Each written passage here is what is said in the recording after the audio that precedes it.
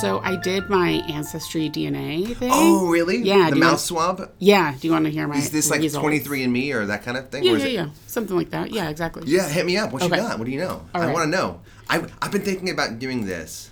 You should, I think. Yeah, I mean, it would be all like Northern European, German. Like, I know that enough. I've been like deep diving into like building our ancestry tree, mine and Perry's. Mine stops pretty short. Okay. But Perry's, I've built it all the way into like the early 1800s. Whoa. With his family, specifically his dad's side. He's of the family. Colombian. Is he Colombian on both sides? His We're mom. just going to get into Perry's. Like, I know, right? Well, ethnicity. I know. We'll talk about Perry, and then I'll tell you my ancestry. Sorry. So, yeah, Perry's half Colombian on his mother's side there, but she is actually from the country of Colombia. And on his dad's side, he's French. And yes, of course, his last name is a French last name. Mostly French, and then it sort of splits off into like Russian and Dutch kind of far back. Is some kind of Jew in there? Russian? Like, you know what I mean? Like some Ashkenazi, like... Maybe. I don't know. I haven't looked really that super closely yet, but yeah. So and I mean that in like I mean, I just like, you know, there's some I hear like, you know, Eastern European, you use kind of that Ashkenazi, that kind of some of that in you. That'd be interesting. And like interesting. At least 6, 7, maybe 8 generations in New York, eight generation New Yorker, something like that. Wow. Like really crazy. Well, Dutch, I mean that's like old school. Dutch, like exactly. I know. It's that's wild. Neat. How do you do that?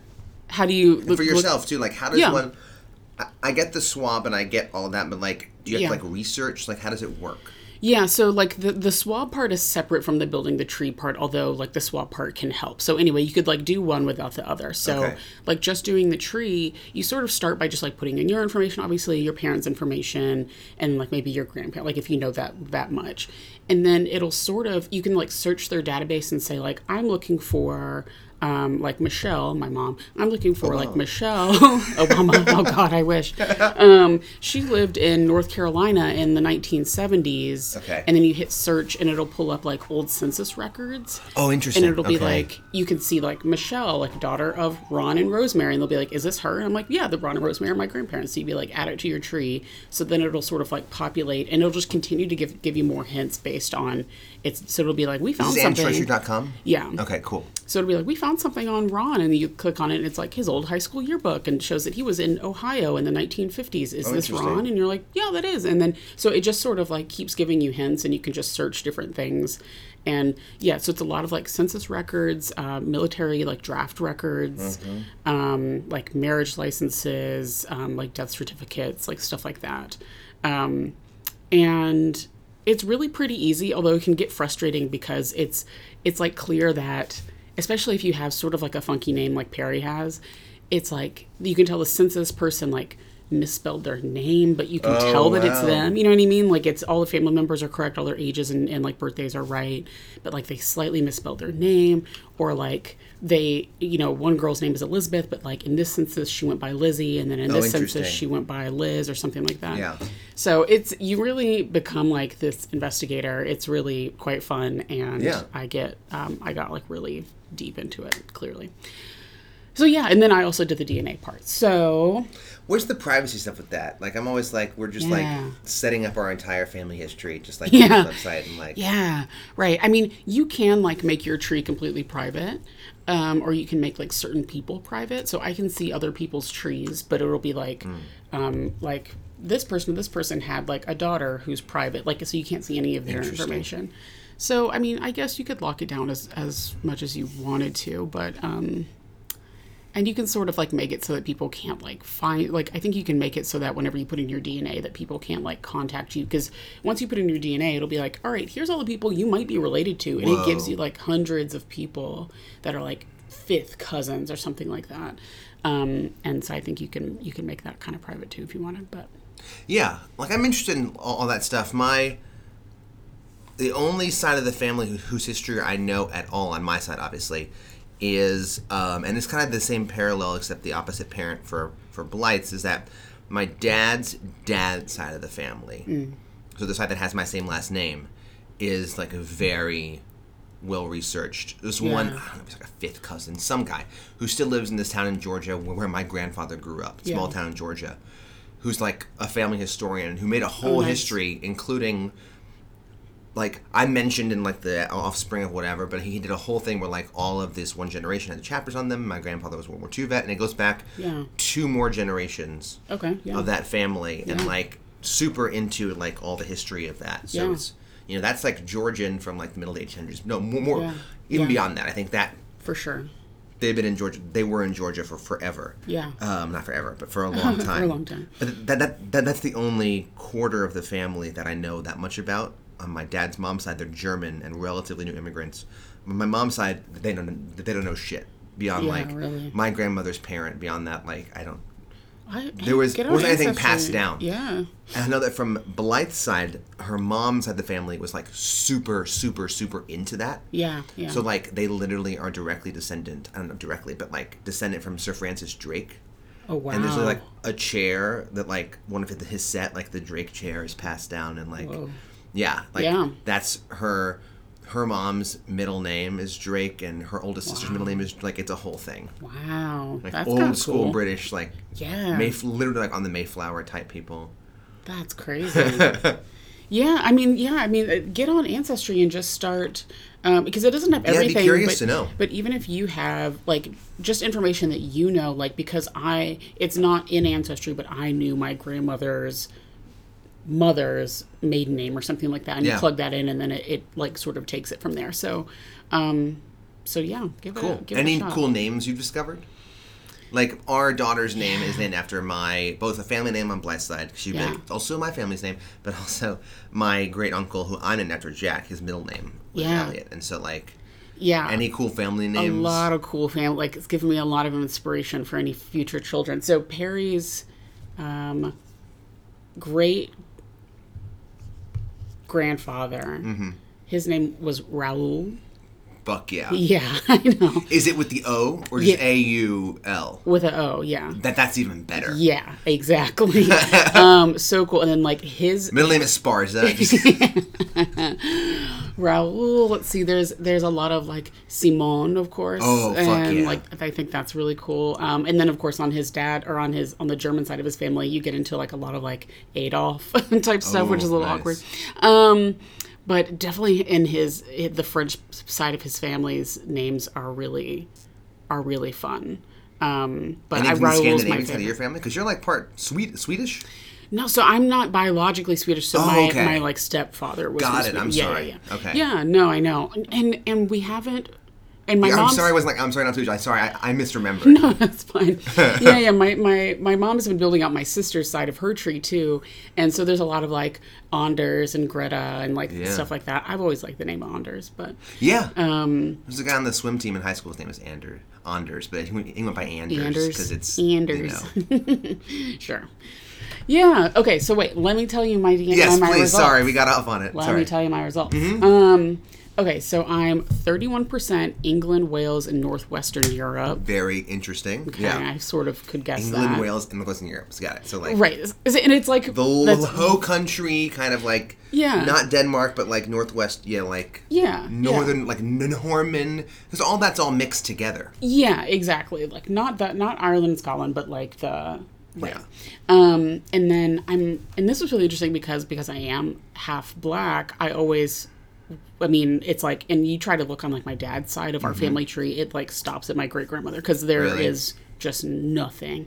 So I was intrigued to find out that I'm 23% Nigerian. Oh wow! Yeah, like 23% Nigeria, and then like 11% like Cameroon, Congo. And then there's like Senegal and Mali and Ghana. So it's all like West Africa. Yeah. And then it also tells you like in America what sort of communities you belong to. So I also belong to like early North American African Americans, which makes sense. Like slave trade rise. West Africa landed in North Carolina. And then like sort of central Appalachian like settlers as well in that sort of area. So that's interesting. That's pretty cool. That's really cool.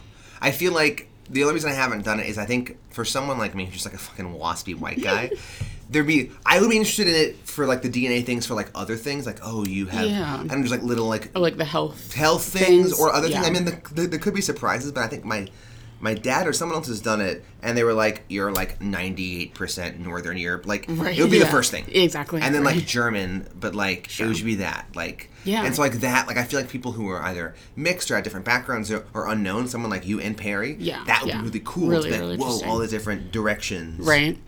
I know, I am. Perry did it too. Trace those unknown things, totally. Yeah. Yeah, but I know the health, I was really enjoying, of course, that costs extra or whatever to get your, like, health markers. Of course. But I would be interested in that, too. And Ancestry does it, and also, I think, 23andMe. You can keep this up private, though. I wouldn't like them selling it to, like, an insurance company. I'm, like, applying for, like, life insurance, and they're like, well, we're gonna... yeah, well, yeah, we sell Although you on have Ancestry. to do that anyway, if you get life insurance. Oh, yeah. They come and swab you. They did that for us. Yes. I don't know. I don't remember if they did that for me, but I got life insurance and then, like, for another, like, health concern. Mm-hmm. I don't think I did that part. They had to do something. Mine was just a questionnaire, I think. Maybe. I feel like they came and did something with us. I have life insurance through my work, and there's no strings attached to that, like, health-wise. Yeah. But then we got separate life insurance for the value of our house once we bought our home. Yeah. In case one of us died, the other one could pay off the mortgage. Yeah, that's smart. And, I remember somebody coming or some big packet of shit. Yeah, it's definitely a big packet of things. Yeah, life insurance. It's so stupid and weird. Like, it's very important though. Having just watched Ricard and the Name Desire last night, where Blanche like lost everything because all these people died and she lost the home. Super important, yeah, absolutely. Especially if you suspect that you might be like have some sort of like health issue or something down the road, like, or you have a children, or you have a house, or you don't whatever. Want to leave someone with, But just the process of it is so weird. Like, I remember getting quoted a certain quote, and then I went through the whole process, and it actually ended up being much higher. And I asked, like, why is this, like, I was like 26 you're at the time. You're a woman, so you're more at risk. I was like, why is this so high? They were like, oh, because of your arthritis. And I was like, my arthritis is not going to kill me, though. Like, it's not. You know this. I was like, it's not like I have, something terminal or something. I was like, it's just, my joints hurt. All right, Jed Bartlett, are you sure it's not going to kill you? It's like, this doesn't make any sense. But all right, their algorithm told them that I would live a shorter life. Yeah. What's that called? No, it's not fiduciary. It's what's the word for that? Like basically like that like algorithm that like predicts how long you're gonna live or whatever. I'm blanking on the name of that. Actuary. Okay. Yeah, like actuarially because of that. Yeah, like right. It's essentially point over. Yeah. It's like, all right, whatever. I guess it's better than nothing. Well. Well, now that you all know my DNA, we know results, everything. You DNA got loyalty. You got England, Wales, and Nigeria inside your DNA. That's so cool. I think, like, Oh, it's really cool. And it's still like a little. It's like Nigeria in general. It's like, all right, great. Where and why? You have no clue, but it's like at least it's something. No, totally. It's super interesting to me. No, super totally. Yeah, I wish I knew more about my family. Even my dad's side of the family. It's very like he was never one to like share lots of details and tell much about his life. And I read some stories via like this family history that a cousin of mine wrote. Interesting, learning things about my grandpa that like I didn't know because he was just like a really quiet guy. Yeah, he was a World War II vet, and the National World War II Museum in New Orleans sent someone. They were interviewing vets, just like for a whole like this big archive, you know, because World War II vets are dying off, quickly now. Oh yeah. And he told about his experience in the war, but like obviously didn't say much. But before that, he's like, I grew up in a small town in Brooks, Georgia. My dad was the postmaster, so it was Depression era, but we were relatively lucky because he had a government job, X, Y, and goes, and just had a pretty typical childhood. There you go. That's it. Bye. Thanks for coming. Had a pretty typical childhood, and just looked at him like, okay. Wow. Like I'm not gonna be like really. He just wasn't the kind of guy to be like. And I remember, like, just like he would be a nightmare on WTF. Yeah, exactly. Mark Maron would be like, all right, so bring me back to your childhood, and he'd be like, it's pretty typical, you know. I was happy, ups and downs. Relatively lucky. Just Yeah, right? A vault. I think it's just that kind of that kind of guy. Just like I don't think it's like things to hiding. He was just like, Yeah, just whatever.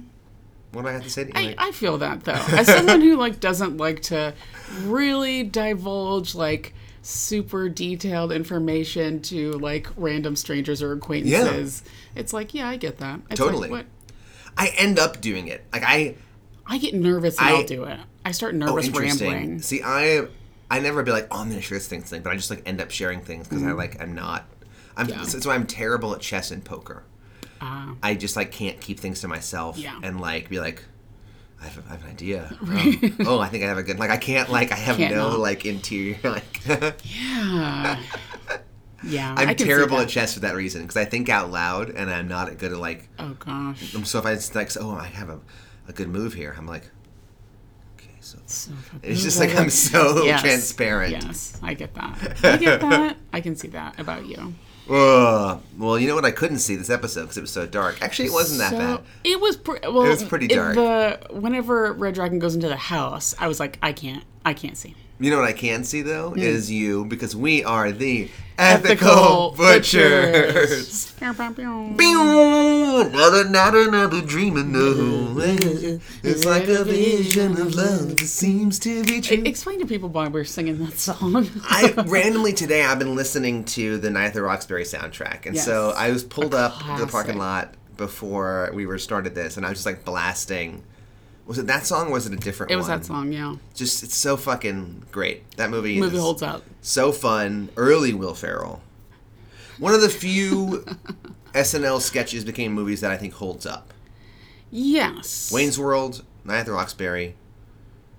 I think Superstar, Molly Shannon. I was thinking that Superstar. I haven't seen it in a long time. MacGruber. That's people are saying that. I've never seen it. You've never the skit even or the movie? I kind of stopped watching SNL that much before MacGruber came along. Skit I know would of crack it. It's like me up. Will Forte will always just like leave me dying laughing. But yeah. It's like a MacGyver, right? But like instead of saving the world, it like explodes every time. Yeah. Yeah. Okay, I've heard it was really good. Paul Sugar I know has talked about it a lot. Good. He loves it, so I need to watch it. Yeah.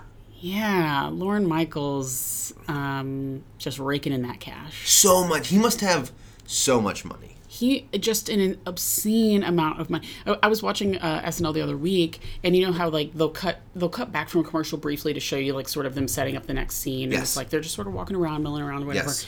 And Lorne is always just like standing in the middle of a set, like legit just standing there and just like watching everything around him. Everything I've learned about him, he looks like he seems like joyless. Yes, right.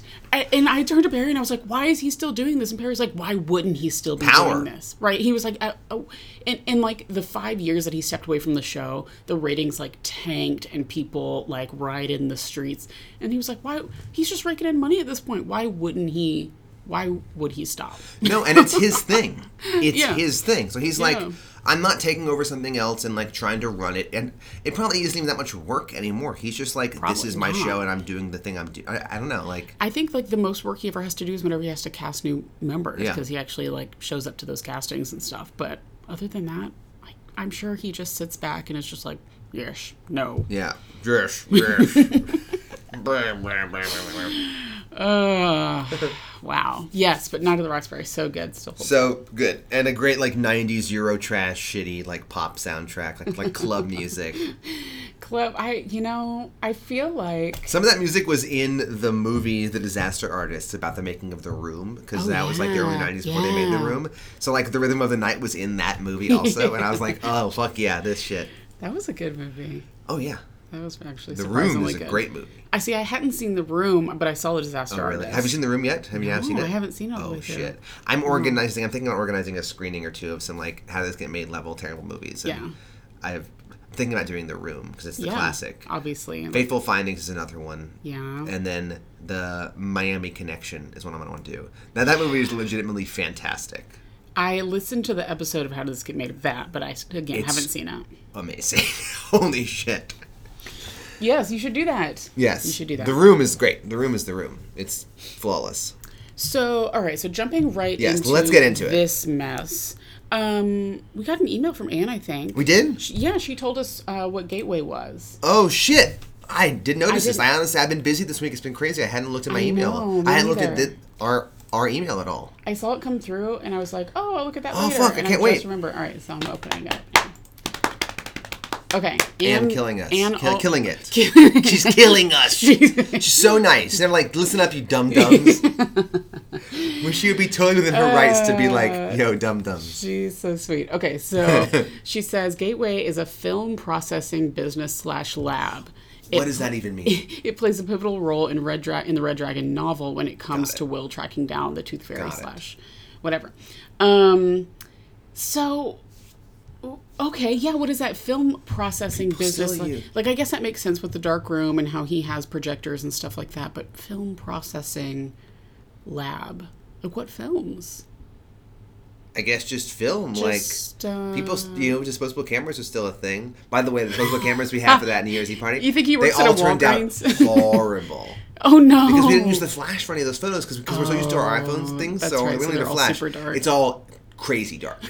Like you can, like some of them you can even look like it's nothingness on the camera. So like, the film still exists, I guess. So you think they're in? Yeah, like okay, film processing. Well, this is a world where a popular blog becomes a print magazine. So like film could still be totally relevant. It's like if TMZ now was, you could find them in like Publix. Yeah, great.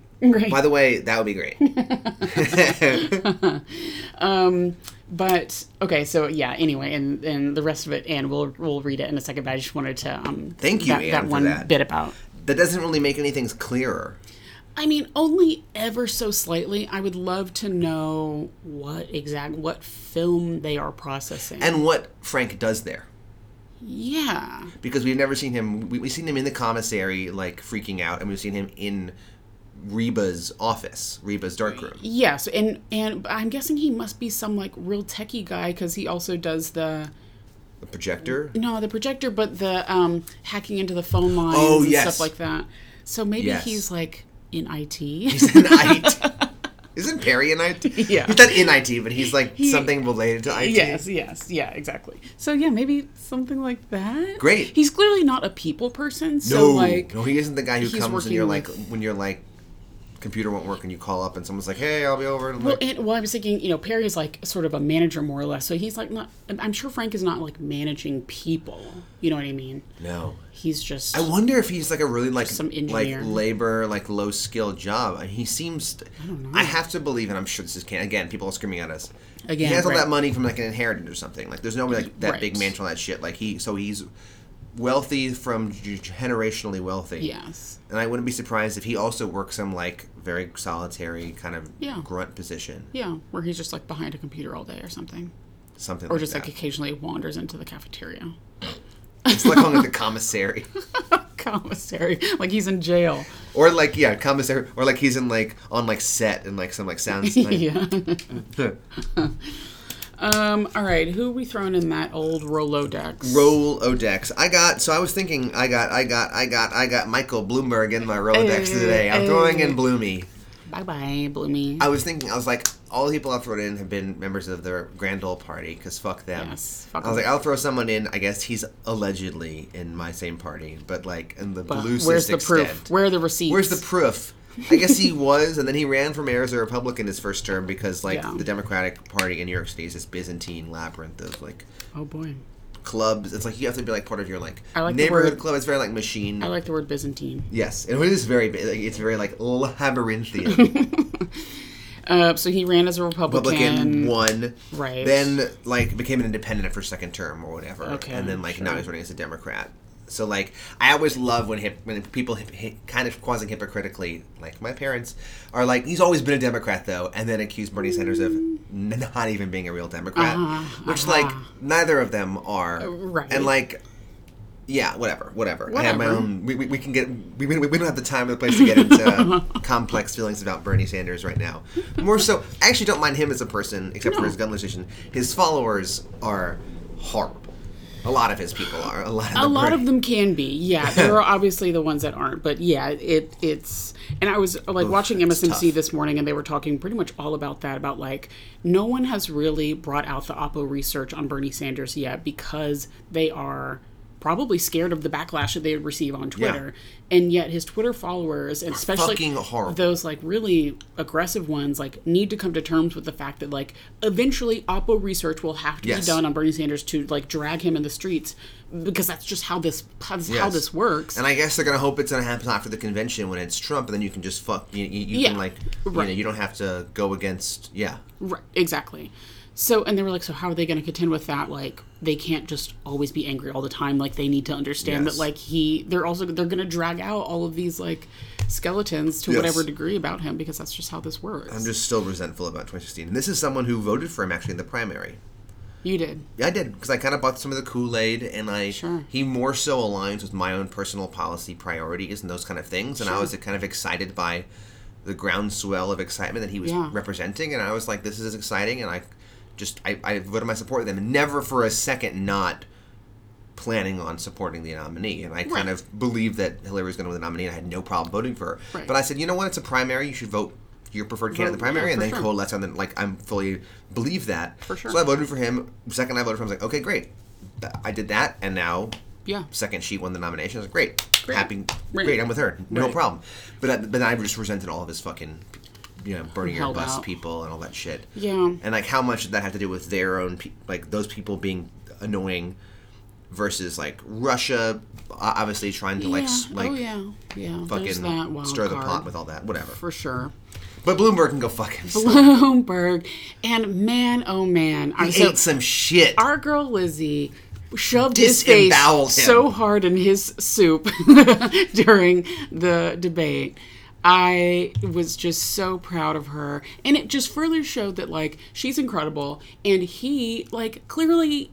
He's nothing to offer. Can't stand up, or, like, is not the one to like, fight for himself and, like, stand... Like, I think he was wholly unprepared for the experience of being in a debate. It's insane. He thought, like, I have a lot of ads.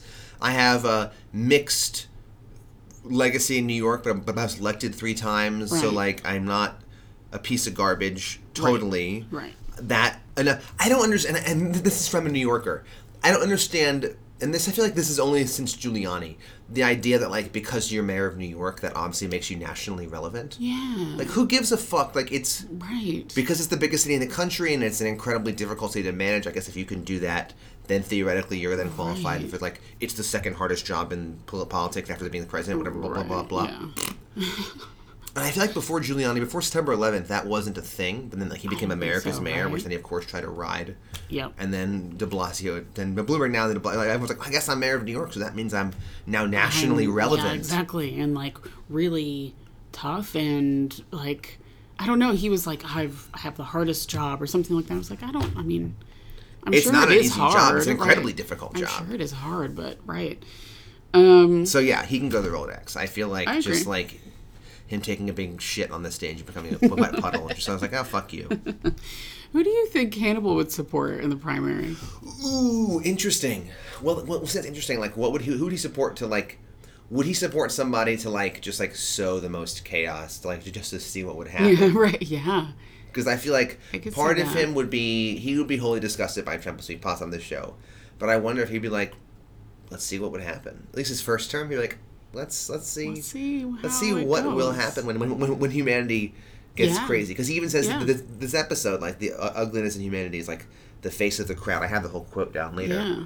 Like, I saw he's like, oh, like, whichever candidate, like, stirs up the mob the most, I think he'd be interested by. Yeah. So Bernie.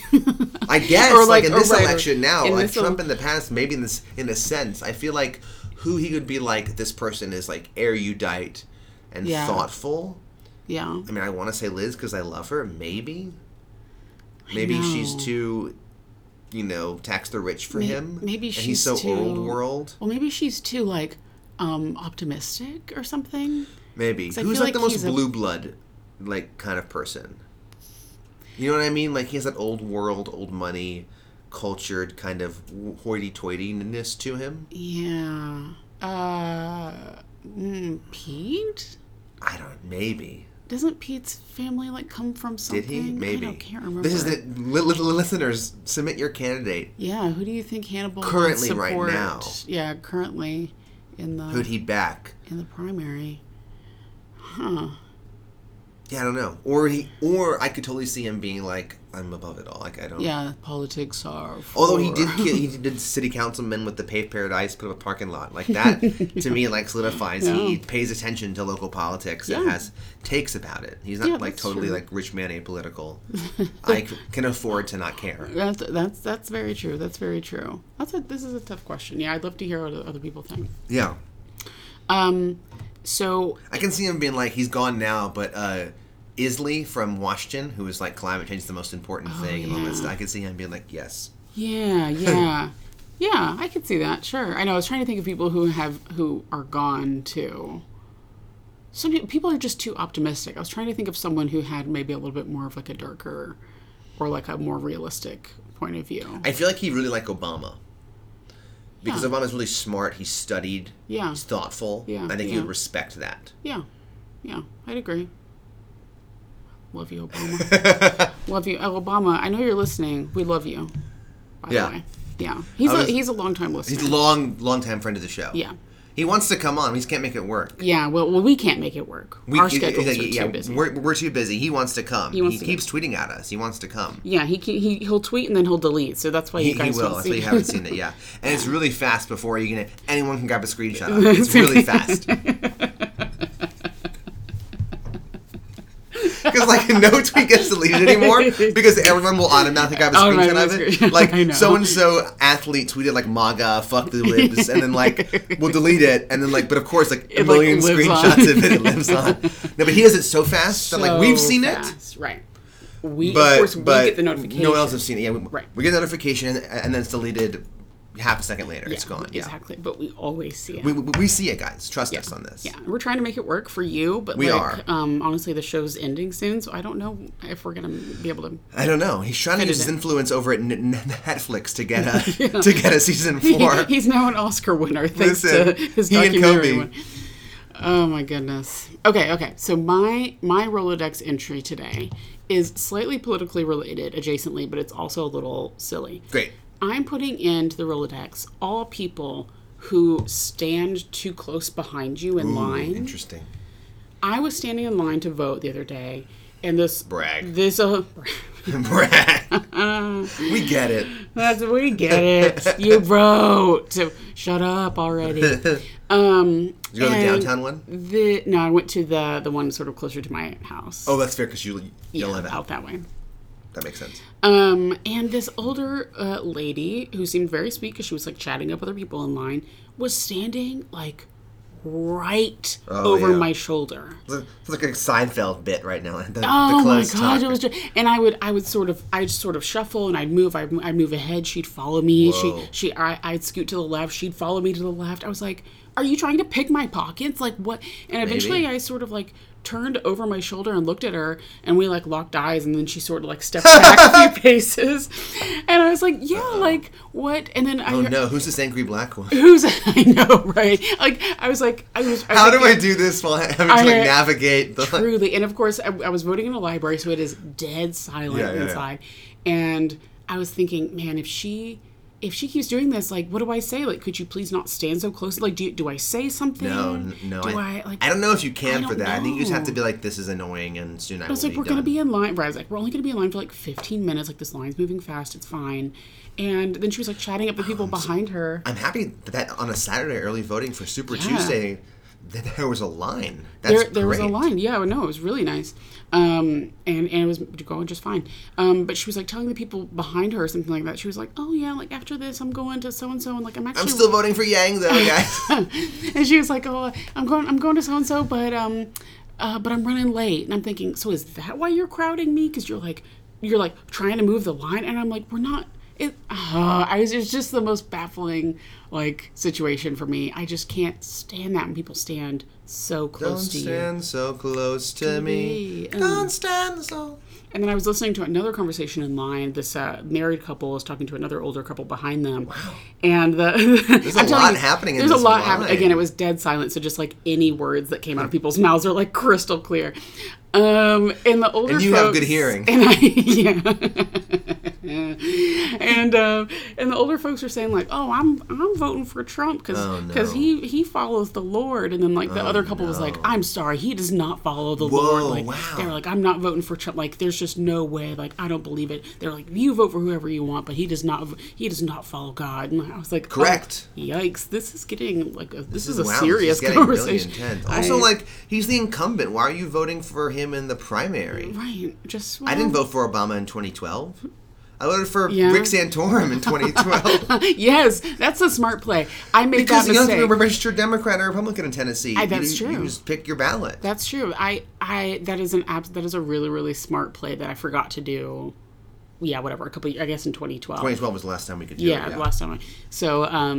Yeah, man, if your incumbent's for sure going to get the nomination, vote for the person you don't like against the person. lunatic. Yeah, exactly. I was like Santorum or Michelle Bachmann. Remember her? God. Remember her? That feels like a lifetime ago. Yes, centuries An ago. entire generation has passed. So many decades have passed since 2012. Wow. Yeah. Wowie. Yeah, it was a simpler time. Rick Santorum's now like a CNN analyst or some shit like that. God. I know. Well, Another Rolodex person I had to throw in because I drove by it today on the way over here. I saw this beauty parked up, a neon green stretch Camaro with seagull wing doors, and then like these like the boys like loading into it, filming themselves getting into it. what in the sweet hell This is like Nashville bachelor party nightmare fuel. Yeah, like an lime obscenely green. long lime green stretch Camaro. Right, with like suicide doors Yeah, on it. Or not suicide, but gull the wing. gull wing. Yeah, and then just like the most like entourage, like Glowy. cast-offs. Oh my Like- good God. like yeah, stretch Camaro Bobo Turtle. limo. How much like Bobo Turtles Yeah, exactly. Johnny Dramas like loading into this shit. Holy at hell. 12:45 Yeah, I was going to say today. on a Sunday. On a Sunday? Yeah, this is coming over here. They're going to church. That's what it is. only I wish more than anything else that's what they were doing. They're taking it to go across the river to like Cross Point, this big Yes, like, the giant big mega church. Yeah. That would They're be going to the church. greatest thing. They're just going to get their prayers in for the day. And Just getting them in. hey, boys, let's go get Before these prayers. last night we got something else in, and tonight we're gonna get those prayers in, yo. Yeah. The boys. The boys. We need that little Holy soundbite. hell. I know it's there, Yeah, like we from do. Romeo and Juliet. The boys. We do that. Like, anytime, like, Will and Hannibal come into contact. Oh, see, I was thinking anytime Zeller and Price show up. Oh, the yeah. boys. Okay. Okay, so let's get into it. Season 3, episode 11, and the Beast from the Sea. And the Beast Which, by the from way, Sea. the Great Red Dragon and the Beast from the Sea is a fucking crazy painting. I'm going to Google The beast's head is covering up the dragon's dick, which I don't appreciate. Just a little fig leaf. Yeah, it's wild. All of them are wild. This one is really wild. This one's the most wild. So far, at least. Oh. The woman is like, that's like demonic sexuality. This one is just like crazy. This one's, and he's like busting out of the sea, multiple A la heads. Ursula in Little And Mermaid. the dragon's got multiple heads. Oh, brother. You see his dick is like right there. It's right there and it's just barely covered by one of those like multi-head sea creature. Do we think the red dragon's circumcised? No. In that day and age? Well, in that day and age, I was thinking, I guess he's a Gentile then. He's not. Is the great Is red the dragon? Did the a great red Jew? dragon have a bris? Some moil came down to hell. Guys, let's get that going. Adult Swim, call us. That's right. We've got. This is the Robot Chicken sketch right here. Right here, right now. Right here, right now. I'm feeling saucy today. That's a crazy painting. Thank you for. I didn't even think to Google it. Oh, I always look at them because the woman clothed with sun, women clothed in the sun are very. I get those mixed up. Yes. This one I was like, what's this? What dat? Who dat? Okay, so we start out at the FBI with Jack, Will, and Alana. Yes, yeah. So like I first wrote, let's rehash him eating this fucking painting, and then it cuts to right. He ate it. He ate it. I love that hard cut. Yes, it's a comedy. There's a lot of hard cuts in this episode. It ends on a hard cut. Yeah, I know. I was like just like casually taking notes, and then like Will says something, and then it's like credits. Credits. Like, oh, hello. Okay. So basically, Will thinks that Hannibal knows who the dragon is. Was like Yes. that was just me just summarizing that whole interaction. Definitely. I wrote, how did they know he ate it? Did he leave a bit? Because he's like wolf scarfing it down, nom nom nom nom nom. Then Will comes in when he's in the elevator and he shows up in like something like, if it's all down his gullet. Maybe there's a camera in there. That great. Maybe there's okay. Because, right, like, I buy it. how would I they buy know that. he didn't just, like, fold it up and put it in his pocket, or something like that? Right. Yeah, I buy that there's some security camera. Totally buy that. National Treasure. And they just saw him, like, just lick it with his nasty teeth and then put It's like, scarf it down. You ever eaten paper? Yeah. Yeah, it's weird. It's weird. I know, that's why, like, gives you the heebie-jeebies thinking about it. Especially, And this is, like, 150-year-old, like, watercolor. Like, right. I would love it if it wasn't paper. It was like the vellum or something. Yeah, fondant. It was like some kind of like hide that he has to like really dive into. God, stretched canvas. Yeah. So you've swayed me. The scene sways me. I guess her hair is just pinned up. Okay, so you're convinced. Well, yes. You got a lot of close-up shots, pretty well lit, because Jack's office is relatively well lit. Yes, yeah, I think. And I was like, okay, this is pinned up. Yeah. Which makes me like it less. Yeah, right? I know. I like a short haircut. She has such nice hair. Like, either let it all the way down, or it would have been cool if she had just like a really severely cut, like, bob or something. Or like with some waves. Or something. That'd be great. Oh, a pixie would be. I love a pixie. Yeah. So, I know, right. It's not my favorite hairstyle on her, but... This is a good bitch line. Suicide suits me just fine, bitch.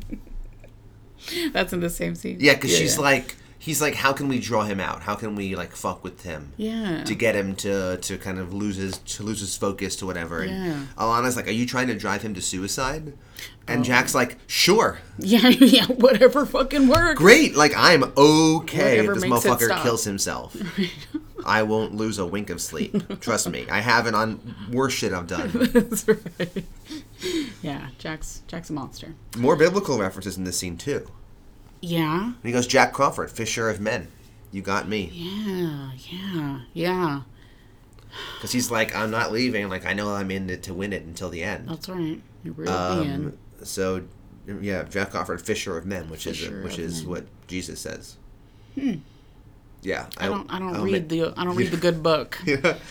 Yeah, I'm again 2 episodes in a row. I'm like really butchering the text, but he basically, I should know who he's talking to. I think it's Peter, and doesn't matter. They're fishing in the Sea of Galilee. He goes to them. And he goes, right now you're fishing for fish, but I'll teach you to. Some traditions you fish for souls, or to fish for disciples, or you are now fishermen. You will now be fishers of men, depending on the translation. Basically means like you're now disciples of this, and like you're now bringing in followers, growing the flock, as opposed to fishing for fish. Okay, yeah. So fisher of men is a very like... Right. Makes sense in this context. 100%. Yeah. More beer, please. Yeah, this is good. It's good. One of the newer Pilsners from Smith & Lentz. Yeah, right on.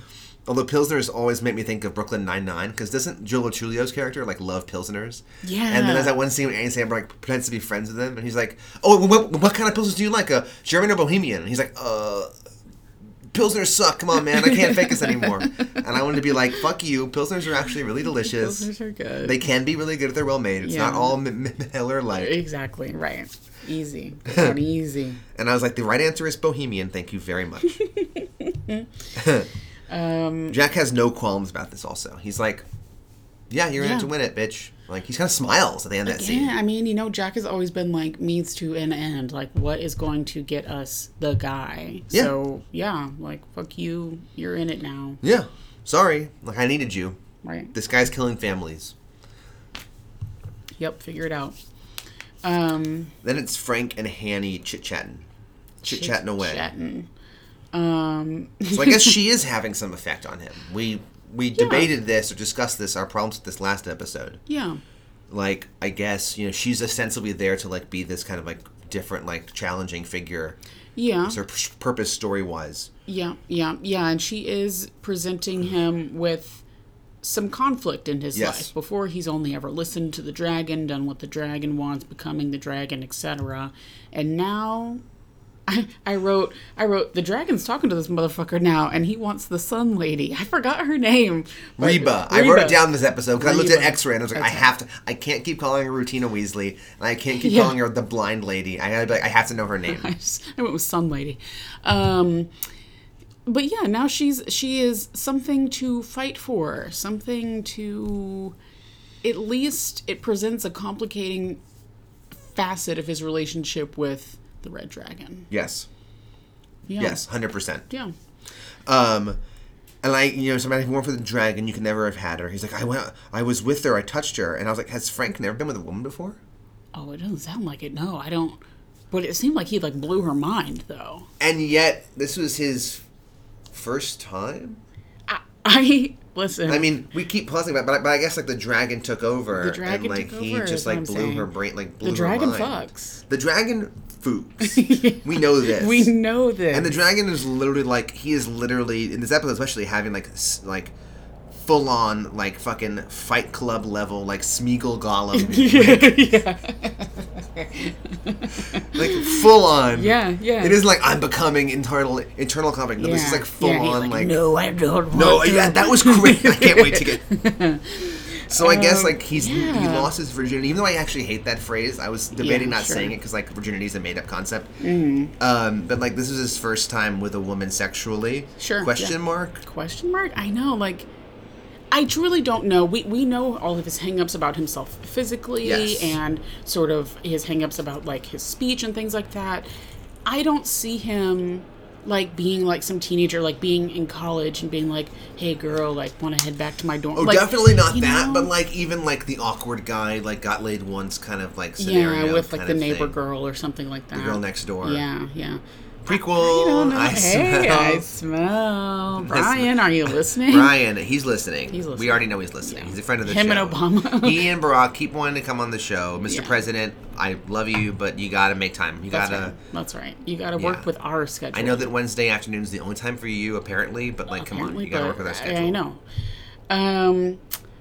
So, yeah, first time with him, I mean, I guess. And then this line where he's talking about her and he goes, I laid my hand on her beating heart, a living woman, how bizarre. Yes! So is he a necrophiliac? I don't know. A living woman. I didn't think about that until right now. He goes around and kills moms and puts glass on their eyes and shit like that. Puts glass in their fucking vulvas, too. Didn't they say that in 2 episodes ago? Didn't they? There was a mirror in her labia or something, and I was like, what? And both of us were like, excuse me? This is taking a different turn. Excuse me, what? But I feel like he wouldn't I feel like fucking the corpses, that wouldn't be that didn't seem like his style. It doesn't seem like his MO. Because he's trying to change them. He's not desecrating them or dishonoring them. Yeah. It isn't an act of power, I think he's never been with another woman. I think he's only ever killed women and been scared of women. Yes. I don't think that he's ever made love. Sexually attraction. No, I think he's had sexual attractions. I think he's never done anything. Just done the deed. Do the do. Do the do. Do the dirty deed, of course. I wrote Hannibal is stoking the fucking fire. He's like, this is great. Yeah, I said Hannibal's trying to steer him towards Will Graham. Yes. He has a family. Save yourself. We can always toss the dragon to someone else. Yeah, you've got the dragon in your belly now, he says. Every time Hanny comes out of the side of the frame to whisper in his ear, I laugh. Because, obviously this is all happening in their mind. Yeah, this is all Mind Palace. Exactly. They're on the phone, but they're sitting in their office the whole scene. Right. And they don't even at first until the very end, start in the office. Sometimes in the past, they've started on the phone to establish we're on the phone, but this is Mind Palace. Here, it's right in the Mind Palace because we understand we know this. And Hannibal's sitting there across the chair. He's sitting there pacing, and then occasionally Hannibal also appear from out of the frame and talking to his ear. And I'm just like, this is hilarious. I did enjoy that. I did really enjoy that because at that point, whenever he whispers something he has a family right in his ear, and he turns his head and looks at the other chair at Hannibal and himself, and he's sitting there just with his arms crossed, looking back. I was like, this is such a wild scene. I love it. I love the idea of two Hannibals in this world. Oh yeah, no, there's a bunch in this Mind Palace. He's just kind of popping around. He's bouncing around because we're ostensibly. Are we in Hannibal's? This is a shared mind palette. Who's let's go Inception on this. Whose dream is this? Right? Who's the host? Who's the dreamer? Yes. With the projections. Just watched Inception recently. It's on Netflix. It's very satisfying. Until the end. I watched it on Netflix. Then once it starts falling apart in the snow, I'm like, okay, I've seen all the fun parts now. I'm done. I've seen Inception so many times, and every time I watch it, I come away with a different conclusion. Wow. About was this whole, there's like the theory that like the whole experience was made Everything up, was a dream. like from start to finish, like none of it happened. Wow. Like anyway, this is an Inception I'm podcast, getting off in Kyoto. but That's still a dream. Every man for himself. Or like, all that's still a dream? Yeah. Wow. From the very beginning.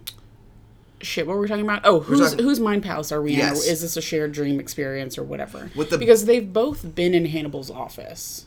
So they could both imagine the setting. Yes. Right? Not for therapy, but they've both been in Hannibal's office. Right. Although we don't know if he's been a patient or not. Will conjectures he probably was a patient. He thought he was, but we don't know this yet. And Red Dragon actually is at this very moment in Hannibal's office.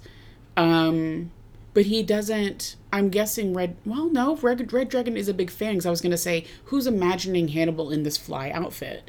Well, if we know that Red Dragon's a big fan, we can probably suspect he's been reading about him in Tattle Crime or some bullshit. So he's seen himself in the suit.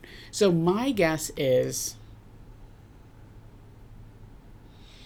This is a big silence. I don't know.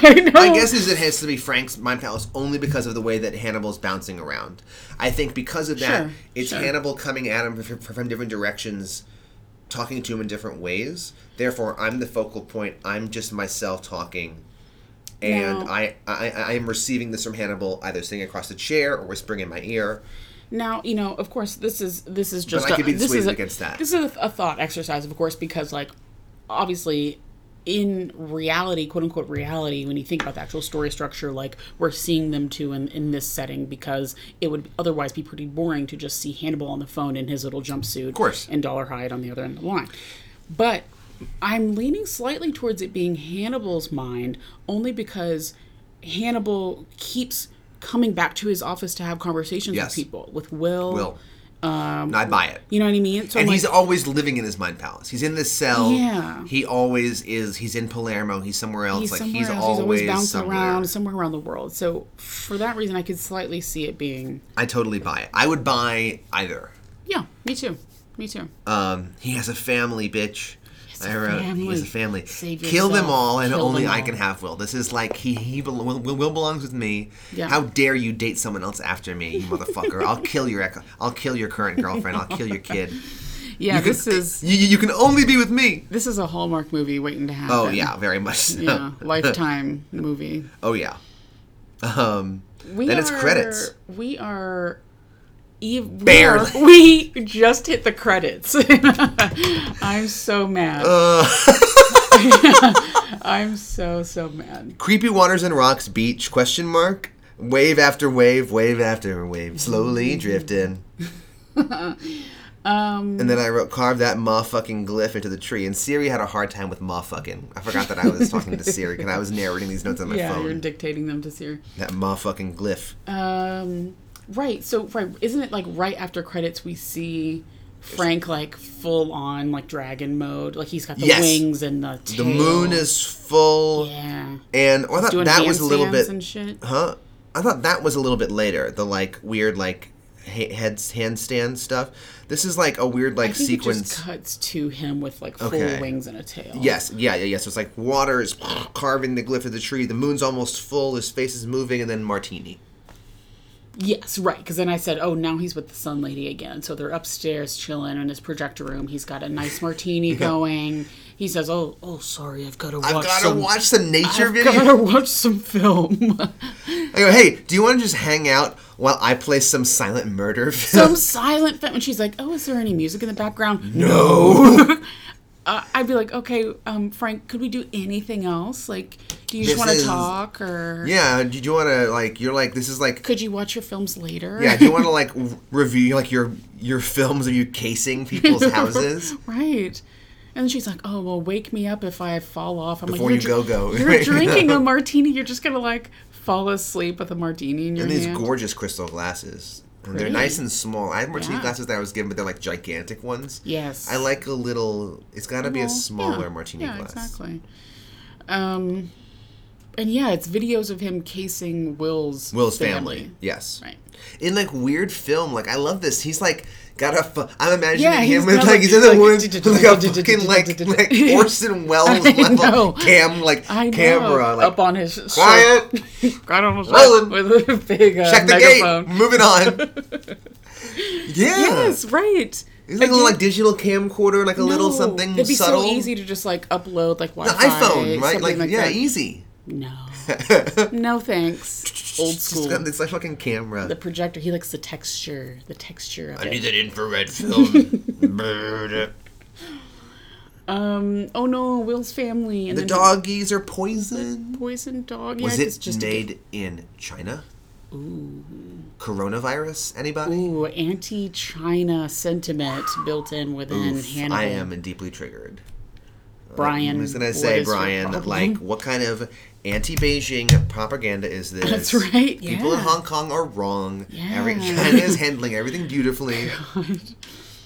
But yeah, well, at least... Was the Houston Rockets produce this? Yeah. Free Hong Kong. Anti-Jeffrey Hong. Whoa, Melina. Whoa. We can't afford to take that kind of a stance on this show. That's so true. It's a complex issue. Jesus. I can't believe that. It's a complex issue. But this is different. Like, I was wondering why the dogs were poisoned as opposed to... He was just, like, murking their pets previously. Well, he was like... No, he stabbed a dog. I think the cat's easier to murk than the dog, which, like, he stabbed. I don't think he necessarily wanted to kill them. He wanted to get them out of the way. Well, sure, yeah, but... So, I think they have about 90 dogs. So it's easier to, like, throw some shitty, like, food down. Well, also, here's another thing, is that... He's also, I'm sure, thinking, all right, Will's in on this. He's investigating me. He knows my MO. If I just, like, straight up, like, gutted his dog in his front porch, that would send a signal, right? Like, yes. Then she would call, exactly. And he'd be like, get the fuck out, right? So if I just sort of poison them a little bit. She might think it's her fault. It was an accident. It's store-bought food. Exactly. Take him to the vet. They'll be fine. Sorry. I fed them, Purina, and I should have given them the home food stuff. Yeah, sorry. Purina. Yeah. Okay. Yeah. All right. Makes sense. I wrote coronavirus. There was this thing 2 weeks ago, like the New York Post posted about it or whatever. Like there was these two pranksters, like high school students in New York, two pranksters, were sitting on the subway wearing like fake hazmat suits, holding like a barrel of water, and they were like, "It's coronavirus," and they were like, and then they spilled it, and they're like, "Oh shit!" and like people were like, "Ooh," like running away, and I was like, "This is hilarious," because like. Obviously, it's not. It's not a no liquid. one in like hazmat suits like it's coronavirus, cool. Yeah. Like we're just transferring on the just on the L. the D train. Oh shit! Like when they yelled, "Oh shit!" and then it gets spilled. It was like red soapy water. People were like, "Oh fuck!" I was like, "This is hilarious." Like if any of you are like run out of it, like people are like, "What the shit?" and they run out. I'm like, it's so clearly fake. I just can't like why would hazmat why would they be sitting? Why would they take the subway? As opposed to like a barrel with of like liquid coronavirus, holding it on their lap like it's their fucking like purse. Yeah. It was a really funny video. Oh, oh shit, we spilled it. Oh shit. Keep calm, everybody. I wrote, "Let's keep secrets. This seems like a good idea." Walt kind of has a lot to do in this episode. He's doing some acting. I think the kid handles himself well. Yeah, he did a good job. He didn't try and overact emotions too well. Sometimes kids are like, my mama, and like they like emote too much. Yes. I think he kept it all pretty level. He did good. And I think the vet did good. I was like sitting there like, I want to learn more about this vet actress. Yeah, what's her name? What's was her story? Was it in China? Ooh, some of it. Yeah, just bring him in. We'll test it. Yeah. Yeah, I want to look at her IMDb. Yeah. Back to Hannibal's cell. I love that Will's quoting Romeo and Juliet now. He's just like I might be Fortune's fool, but I'm yours. I'm your fool. I'm like, Fortune's fool is what Romeo says after Mercutio dies. Yes. Oh, I love Romeo and Juliet. I love the Baz Luhrmann. Listen, we talk about it already. We talk about it a lot. Yes. Da, da, da, da. Brian Dennehy, baby. Give me my longsword, ho. Okay. Rapier version. Oh, it's so good. So good. Right, yeah. Quote. I mean, he can go toe to toe with Hannibal's flowery speak. I guess. He throws out a semi-well-known verse from Romeo and Juliet, whereas Hannibal was like, "Oh, I'm gonna quote like Dante in some the obscure original philosopher. Latin or whatever." Like, yeah, in the original Latin, yeah, truly. The original like Renaissance Italian, yeah. And Hanny's like, "Why the fuck would I even care about saving your family?" Yeah, like, he said they're not my family. Sorry, Shit, bitch. I was We like, had a family. brutal. What'd you do to that family, bitch? Yes. We had a daughter. Yes. Where's she now? Truly like a scorned lover. Like, Yeah. we had something. Oh, now you're with some other bitch? Fuck, Yeah. I care about her. Coming up next on Real Housewives of Baltimore State Hospital. Yeah, real cat fight. Right. And so Will's like, all right. Yeah. Andy Cohen's going to be sitting down with them later to sum up the like, show. all right, calm down, everyone. I'm out of here. Takes his mic off and walks off the stage. I loved after Hannibal says that line, he's like, not my fucking family, they're yours, or something like that. He says some snarky line, and Will like brushes it off. He literally scoffs and he goes, listen, like, to the point, how is he choosing them? And Hannibal says, social media. Social media, I suspect, can't be too careful with privacy settings. Lols, social media. Social fucking media. And this is pre like Facebook hack, like Cambridge Analytica. Cambridge Analytica shit. Hannibal's seeing the future. He's like, listen, people need to stop taking these BuzzFeed quizzes because this is just... yeah, they're just taking your data. Privacy settings. Listen, the Red Dragon is trolling the data. That's right. Looking at whoever would be a Miranda on BuzzFeed. Enough of your ancestry DNA. Yeah, right, He's exactly. tracking down all like, the if you England think and Cedric Wales. Diggory is a straight snack, then you're going down.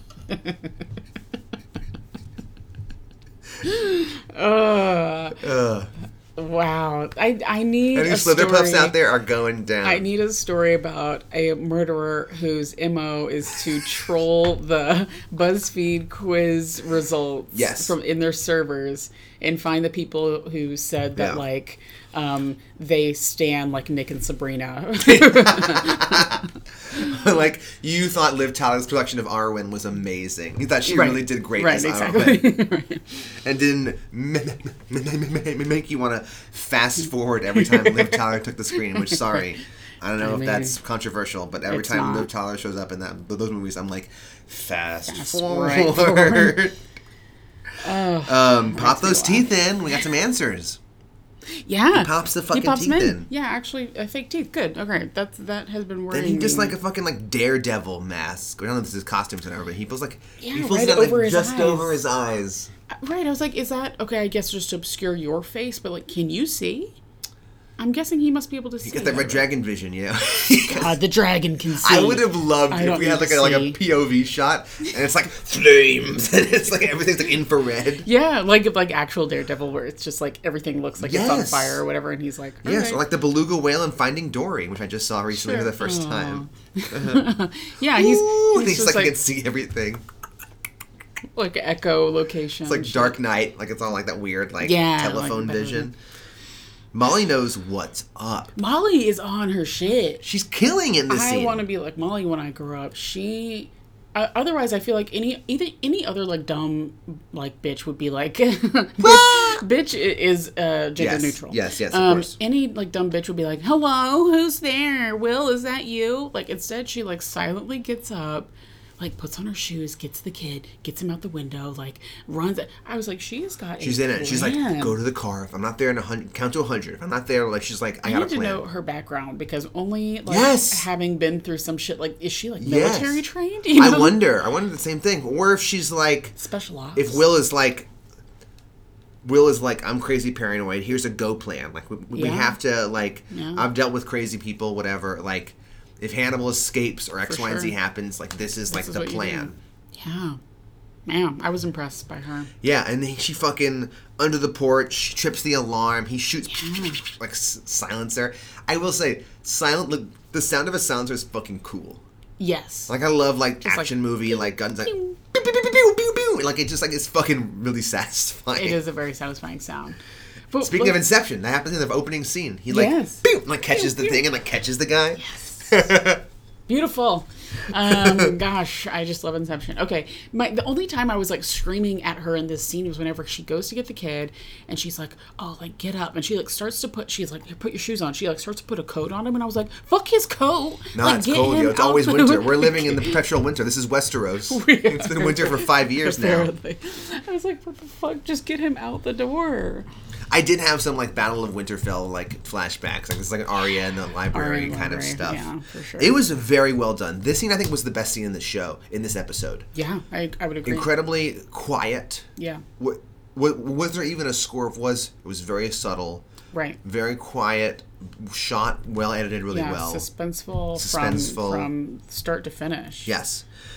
And then she roar. I go, drive, roar. She's like, get out of the car. Like, she's like, stop. Yeah. She's like, what are you, crazy? She was like, get back in the car. Right, sniped in the head, and off she goes. He's an incredible shot, by the way. Yeah. With a fucking handgun with a silencer. Right. In the dark, he is a very good shot. Again, like, how? I don't know. Just years of killing people? I get that. I wouldn't be surprised if he's, like, going to the range, with all those, like, Second Amendment guys, like, just going to the range. Home on the range. Where the sniper with the silencers and the dragons play. When should we and then he just roars. Oh, this yeah. is a good. This is After a the good. scene. This is a good time. Yeah. She drives away. No. She gets gatted like in like the shoulder or something. Like he's like down. Stay down. Stay down.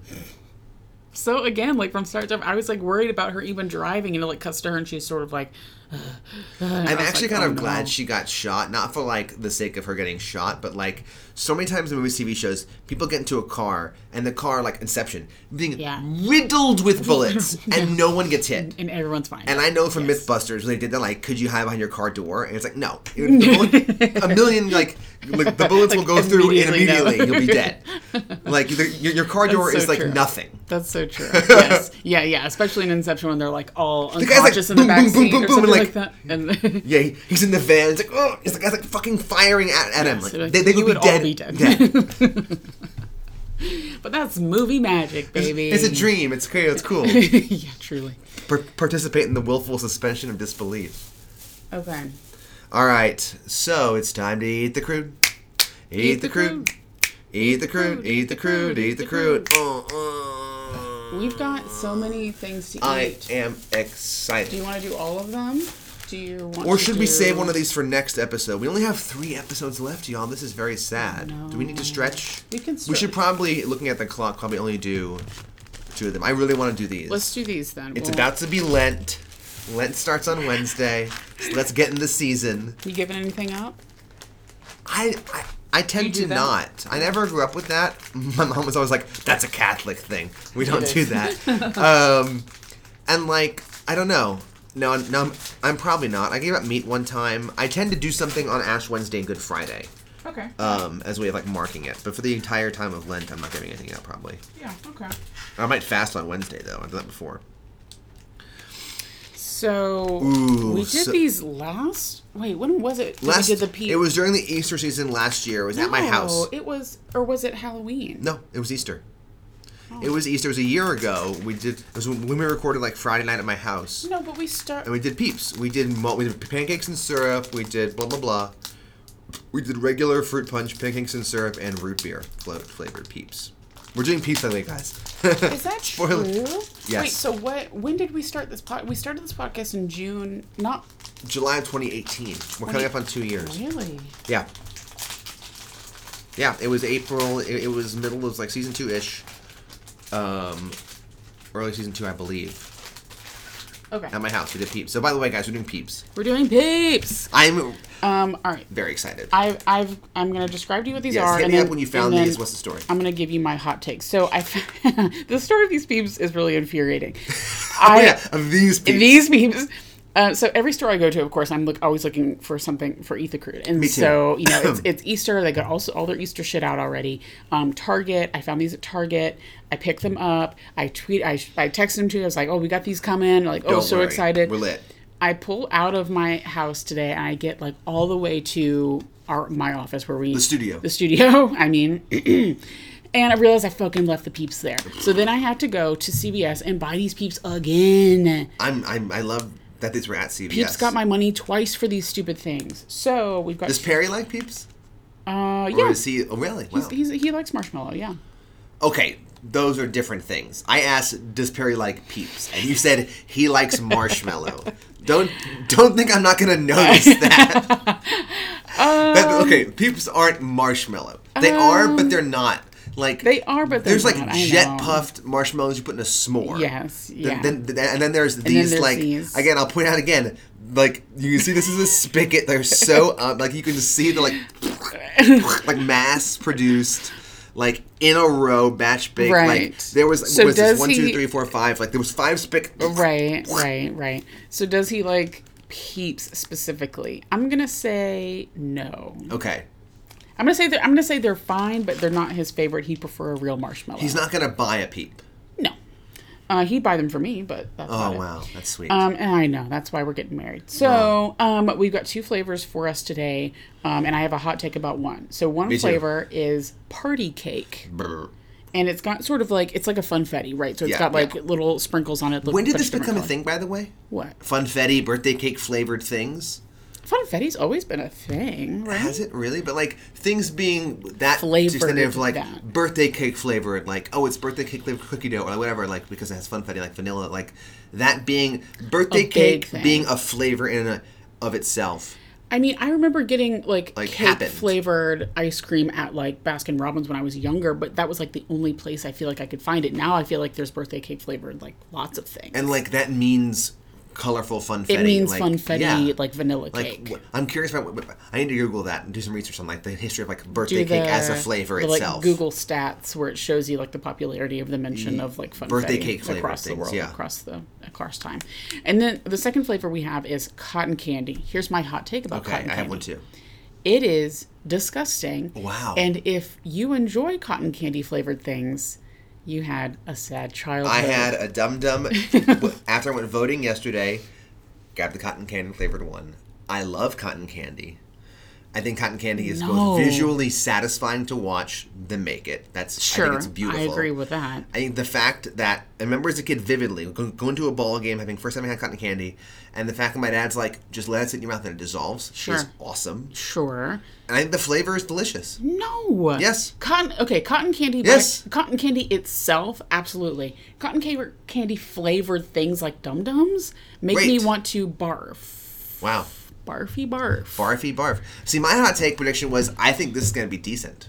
See, I think the funfetti is going to be decent. Ooh, I don't know about that. I think it's going to be like let's vanilla-y, see. gross. Okay, Let's great. give the people what we want. We have our horse in the race. That's we each right. think, I think cotton candy is going to win, and I promise to be open and self-effacing. I'll be open. Just like we did last year when we did this again, I said, I've always publicly said Peeps are gross. Yeah. And at least the plain flavored one, I did not hate it. Great. Okay. I haven't had one since, I'll take that. but I was I'll not like hate it. barf. Sure.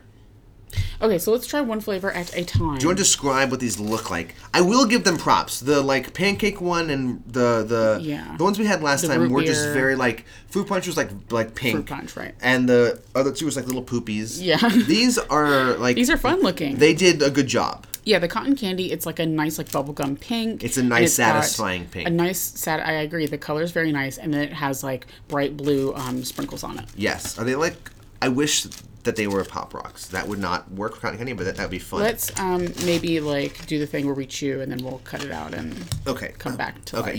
Yeah. I'm sorry I'm talking now. I love this. I love this. Like the minute you put it in your mouth, you have this big smile on your face. Yes, it's so fun. The flavor of cotton candy, it doesn't hold back. It's cotton candy. It is. From the start to the finish. And the crystals of sugar are cotton candy crystals, like when they kind of crystallize. Which I helps. can appreciate, yes. And this is the kind of flavor that makes the like incredibly impossibly lightness of the Peep. Yeah. I think carries it Makes across sense. nicely. Mm-hmm. I've said before I didn't like Peeps because they're too chewy. It's not a marshmallow. It's weird. You're like, whoa, what am I eating? Yeah. This, because it's cotton candy flavored, I'm like, yes. It's actually, you know what? I'm going to give it some props. It's actually, I was expecting it to be like so artificial or so sweet. It's actually not like mega sweet. No. And it feels like very true to actual cotton candy. Really true to cotton Like candy. really, that surprise me. So Which I guess like marshmallows is just a sugar done a certain way. Yeah. And cotton candy is just sponge sugar basically. Right. Yeah. Yeah. So like you shouldn't have to take a lot of leaps to make this Yeah. flavor work in this format. I want your opinion. Perry and I are thinking about the wedding, obviously, and there are these two women in town who like make their own like organic cotton candy and make like different fun flavors. They're gonna say marshmallows because like, Bang Candy Company we had at my rehearsal dinner. Obviously, I love had their those at my marshmallows. rehearsal dinner. how would you feel about like like spun cotton candy, like at the reception? I would like, feel very positive about it. Yeah. You will catch me at your wedding. Great. Hope I'm invited. Obviously. You'll catch me having just like camped drunkenly out by going to town on that. Great. Good. All right. Thank you for your input. Can you spin your own? Or that seems like a lie. That seems like a real lie. This is fun. No. Have you ever spun your own cotton candy? Yeah, I think so. It's very fun. Yeah, when I was like really young at a fair. That's part of the fun of cotton candy. Yeah, it's fun to watch come together. Yeah, you're like, what is happening? What is this? Yeah, like I'm shocked by how much I really enjoyed that. Yeah. That cotton candy peep. Me too. Oh. Okay, here's the birthday cake. And my prediction is that these are going to be disgusto. Okay, we'll see. They look like little shoes in a way. Like the when you just like examine the look of a peep, it's really kind of depressing. And it has this like the seam, like it goes the beak, it goes this way, and then it cuts back. Yeah. And it's like. I wish there was more of like a defined conveyor belt on the bottom. You know, like some candy bars had the like obvious like conveyor belt ridges on it. Okay, here we go. We're gonna have another silent. Listeners, you'll hear us in a second. For us, it'll be like 10 seconds. Yeah.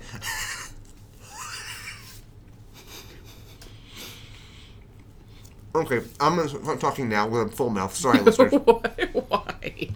Because Melinda's been sniffing hers like a fucking crazy person. Because it's like not birthday cake. I don't like it. No, it is birthday cake. This think? is birthday cake flavored, which is like vanilla-y. It's so vanilla-y. Cakey. That's what birthday cake flavored shit is. I know, but there are other times like when you have birthday cake ice cream, you're like, oh, like this is actually. But there's something about it that almost smells like. Here, think of like bourbon and smell this. I don't know. No.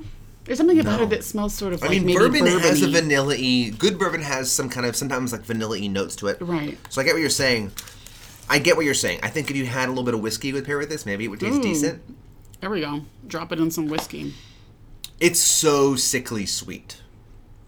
I personally don't like birthday cake flavored things because birthday cake is whatever cake you're having at your birthday party. Birthday cake, in parentheses, capital B, capital P, isn't a flavor in my mind. It's like an invented flavor. It is kind of, yeah. And I always had your Betty Crocker chocolate box cake for my birthday growing up, and that was great. For sure. Yeah, me too. Huh. Okay, wow. So I guess I lost the prediction. Yeah, I mean, it wasn't terrible, but Melinda can attest, I immediately shook my head, and I was like, no thanks. They're obviously both incredibly sweet, but the birthday cake flavor to me has a sweetness that doesn't have anything else to it. I like the flavor of vanilla, but the vanilla sometimes can be too sweet, and there's nothing else to kind of balance it out, edge it out. I feel like maybe if it was like vanilla and I don't know if it had, because some of them are dipped in chocolate or something. Totally like that. Get that. Yes. If it had been dipped in a semi-sweet chocolate or something. Yes. I feel like that maybe would be better. Yes, 100%. But just the vanilla, I'm not a fan. No, the cotton candy one is legitimately good. Yeah. I will have that one before we leave today. I also don't understand why they describe it party cake flavor. That's interesting. I wonder if there's a thing. I wonder if birthday cake flavor is a trademark now.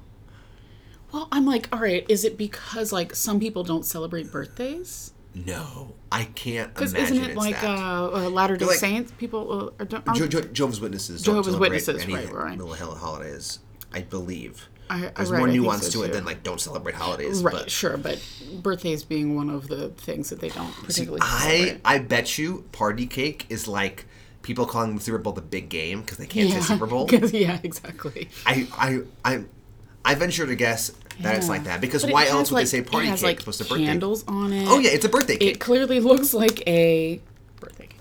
We're gonna need to look that up. I wouldn't be surprised if birthday cake flavored has become someone has trademarked that. Yeah. Okay. Wow. Yummo. We ate the crude. Ate the crude.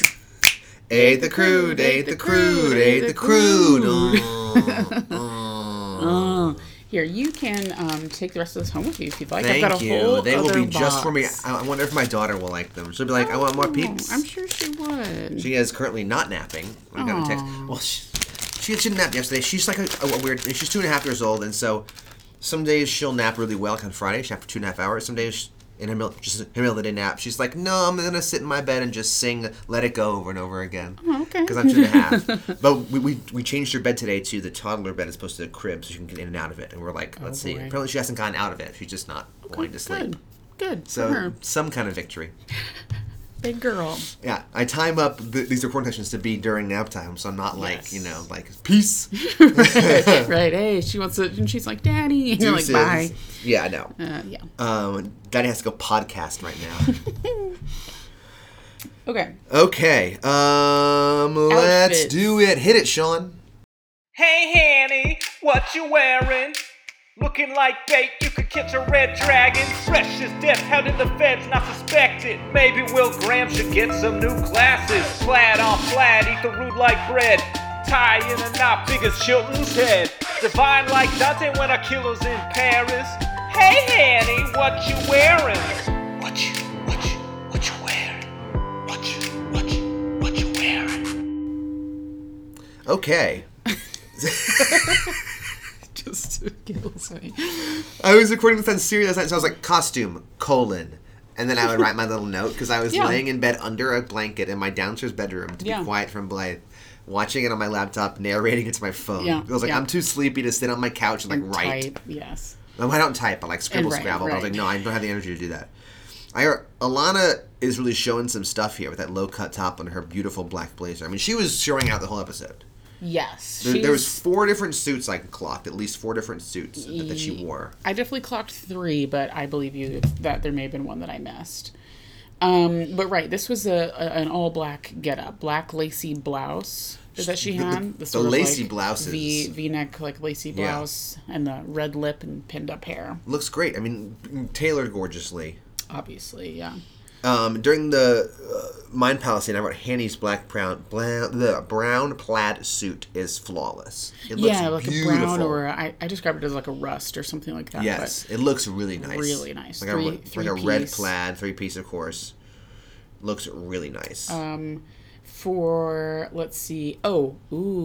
Frank, whenever he's hanging out with Reba, he's in a blue-collared short sleeve shirt tucked into his pants with a light brown belt. Oh, yeah.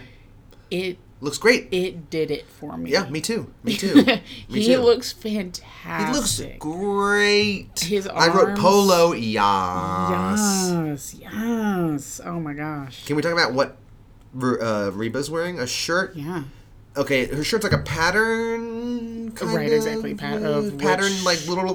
Exactly. And then I want to talk about her belt for an hour. Great. I promise you now, one more hour on this, just in this belt alone. Great.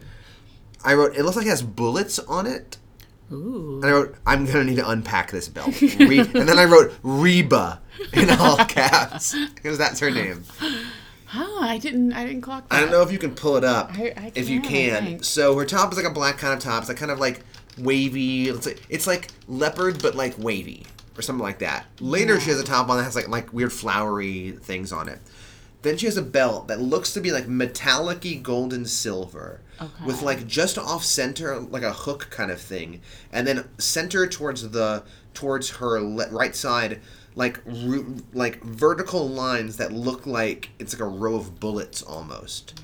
Oh. And I was trying to riddle and puzzle out me this. The belt, and it was very interesting. And a gray cable knit sweater on top, and then a wool blazer on top of that. He looks great. He looks great, but I was like, these are layers with a Z. Yeah. Well, he's got the black shirt, gray cable knit sweater, and like a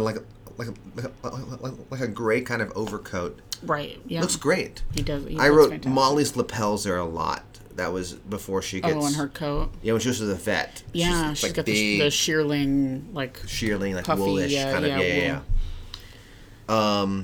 Costumes. A lot of the beautifully tailored gray suit later. Yes, the gray suit I clocked. I love Hanny's little Vans. Those are slip-on prison shoes. In her. Yes. Comfy, cozy, in his little jumpsuit. Mm-hmm. Which I'm guessing to use the bathroom he has to unzip all the way. Ooh, can we get a shot? Oh, I thought about him using the bathroom a lot in this episode because the toilet gets taken away.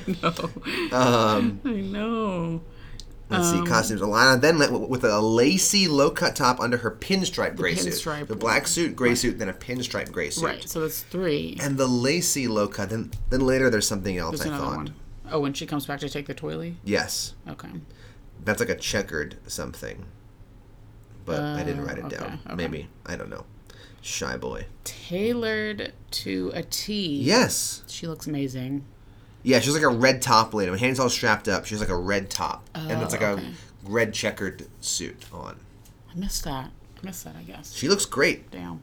The pantsuit and Jack looks great. Jack does look good. It's really good. He's really got that gray coming into his beard. It looks really nice. I mean, he may be a monster, but he looks good doing it. He may be. He may be a monster. He may be. Anything else? That's all I had. Okay. This is the rhythm of Alana. Alana. Oh, yeah. The rhythm of Alana. Oh, yeah. She's sternly standing wearing suits. Oh, yeah. Low cut. The rhythm of Alana. What's he wearing? What's he wearing? Nice hat. Loser. When I was at the Lens getting this crown earlier today, Goblet of Fire just came on. And they had on the screen, it was like a marathon. And I was like, nothing's better on a Sunday afternoon than discovering the Harry Potter marathon is on. Great. There's my day. There it is. Wish you could stay there all day. So it's the best. Do this dumb thing. Best. All right, let's get after it. Where were we? So Will is at the hospital. She just got away, right. And Will's talking treatment, not punishment. And Walter's like, fuck that. Yeah. Well, I think we'll arrest him, and he'll go into treatment so he can't hurt anybody else. And Walter's like, fuck you, treatment. This guy needs to die. Yeah. Yeah, Walt's out for blood. Yes, Walt's like, fuck you. Yeah. I don't want treatment. You talking treatment right now? Right. This guy shot my mom. That's right. It's murder time. Yes, let's go. Let's go. Let's I'm get ready. after it. You're talking like T'Chaka, and I'm Killmonger. Let's fucking get after it. That's right. That's right. Well, I'm getting militant up in this bitch. Let's do it. Walt's like, I'll meet you by the car. Yeah, Grab your gun. And then Will talking about his own stay at the hospital. Thanks, Freddie. He's like, I read an article that you were locked up. Yeah. Yeah, so he's reading about him in Tattle. Who let him read Tattle Crime? Why aren't the parental controls on? Well, they had that subscription. Oh, he had subscribed. yes. It's a weekly. That's right. They had it mailed to him, and it's one of Walt's chores is to get the mail from the mailbox down the road. And he loves him some Tattle Crime. Yeah, you gotta get that in. I love Handy laying on the couch reading. It's just like so chill. Like next thing is him in the office when Alana comes in, and he's just like laying on the couch, just reading a book. Yeah, so, I mean, he's like, whatever, kick back. Yeah. Got nothing but time to kill. Handy not even pretending that he was talking to his lawyer. He's like, no. Yeah, you're right, it was my lawyer. Yeah. Yeah, and actually, Alana was like, he's like, I've never, he's like, in my own way, I've always told you the truth. Yes, she goes, have you always, would you have told me the truth? And he goes, in my way, I always have. Yeah, I was like, wait, but that's true? Like, question mark? He's never, like, I don't know. I feel like he's never, like, outright lied exactly to Alana specifically, maybe. Even to anybody. He's never, in his own way, never lied. When he's like, this is a South Indian curry from sheep. Haha. You know, like, this pig was squealed a lot. Like, tons of, like, jokes. Like, innuendos and stuff. I'm not lying. I'm just, haha, you know. Yeah. And there's another point where he says something and she goes, well, if only I'd thought to ask. And he goes, right, if only you had. Or something like that, where it's like, basically, he gets people into traps and makes it seem like you could have found me if you had looked or tried hard It's always enough. someone else's fault. You didn't ask, so I didn't tell you. Yeah, I didn't tell you. It's your fault. Right. You know, like when someone kill somebody, it's like, what have you done? Like, it's always someone else's choice. Yeah. Right. Take responsibility for your own actions, Hannibal.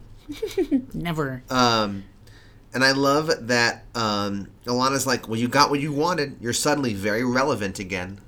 She fucking sees through him. She's like, I see all this bullshit. Yes. You realize that you're yesterday's news. Yeah. No one cares about your fussy little bullshit anymore.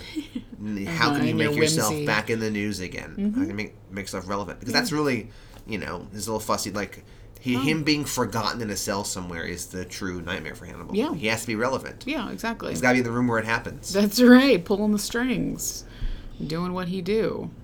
Exactly. The ego. I love when Jack's like, come on, work with us. As if, like, I love this, like, come on, tell us where he's going to help us. It's like, why would he fucking help you? Would he? This is Hannibal Lecter. Right. He's not going to be like, oh, you're right. Like, yeah, right. I know. What, like, he will spend his whole life in the cell. Like, whether he helps you or not. Like, why would he? Why would he help you? And turns out, he doesn't. Really. And then I wrote "Fight the Dragon." This is some Fight Club shit. Yeah. Oh, right. So, this is when he's doing the handstands and shit. And then I said, "Oh shit! Now the Red Dragon's beating the shit out of him." But he's really beating the shit. Yes. This is very Fight Club. Very Fight Club. Liar, liar. I wrote "Bad Dobby." Bad Dobby. Right. Just knocking himself in the head. Yes, he's losing it. Beating himself up. Yeah, just like it's like punching himself. This is like Fight Club Smeagol. But it looked so silly in the beginning whenever he was imagining the Red Dragon doing it. Yes, and it was like the actual dragon, like CGI, like rock'em sock'em. I know. I was like, wait, this is so goofy looking. Well, like the Red Dragon's kind of a goofy imagery. Like you can't like with this tail. Like it's silly. It is a little silly. Right. And then he has his wings now. I guess like he's more becoming, and then he's waiting for Reba in the dark room, like a creep. And I love this conspiracy theorist moment where she goes, "Oh, Dee, like, what are you doing standing here in the dark?" And he goes, "How do you know it's dark?" Oh shit! I was like, "Oh shit! What is he? Is it a Stevie Wonder situation?" Or it's like, oh yes, he's not really blind. Correct. Well, that we know. Oh, that's been proven. Yeah. Let's start with what we know. I wrote, do they ever just like small talk? Like all of their scenes are like, and like all of them is like, oh, it's cold today. I know it's January, but like, wow, like, I wish spring would just get here. Like all that kind of bullshit. Oh my gosh, you're like, oh, the commissary food was really not great last week. Oh man, it's Thursday. I love when Chef does French bread pizza. Love that. That shit's lit. That's shit. No, they're always like, ooh, can I watch my films? What's your take on the French onion soup in there? I think it's underrated. Yeah, me too. No. Yeah, I think French onion soup is typically underrated as an appetite. No, it's always just like some tweak, like insecurity about him, or like I don't know.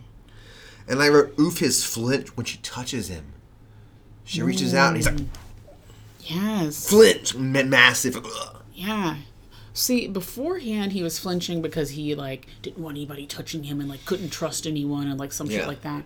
And now I guess he's flinching because it's like, I don't want you to get too close. I don't want to hurt you. So then he does the thing that he was going to do. I have to break up with you because I don't want to hurt you. I don't want to hurt you. Bullshit, right? And then she's like, go fuck yourself. Yeah. I wish he had said that. I wrote, this poor woman. What a thankless...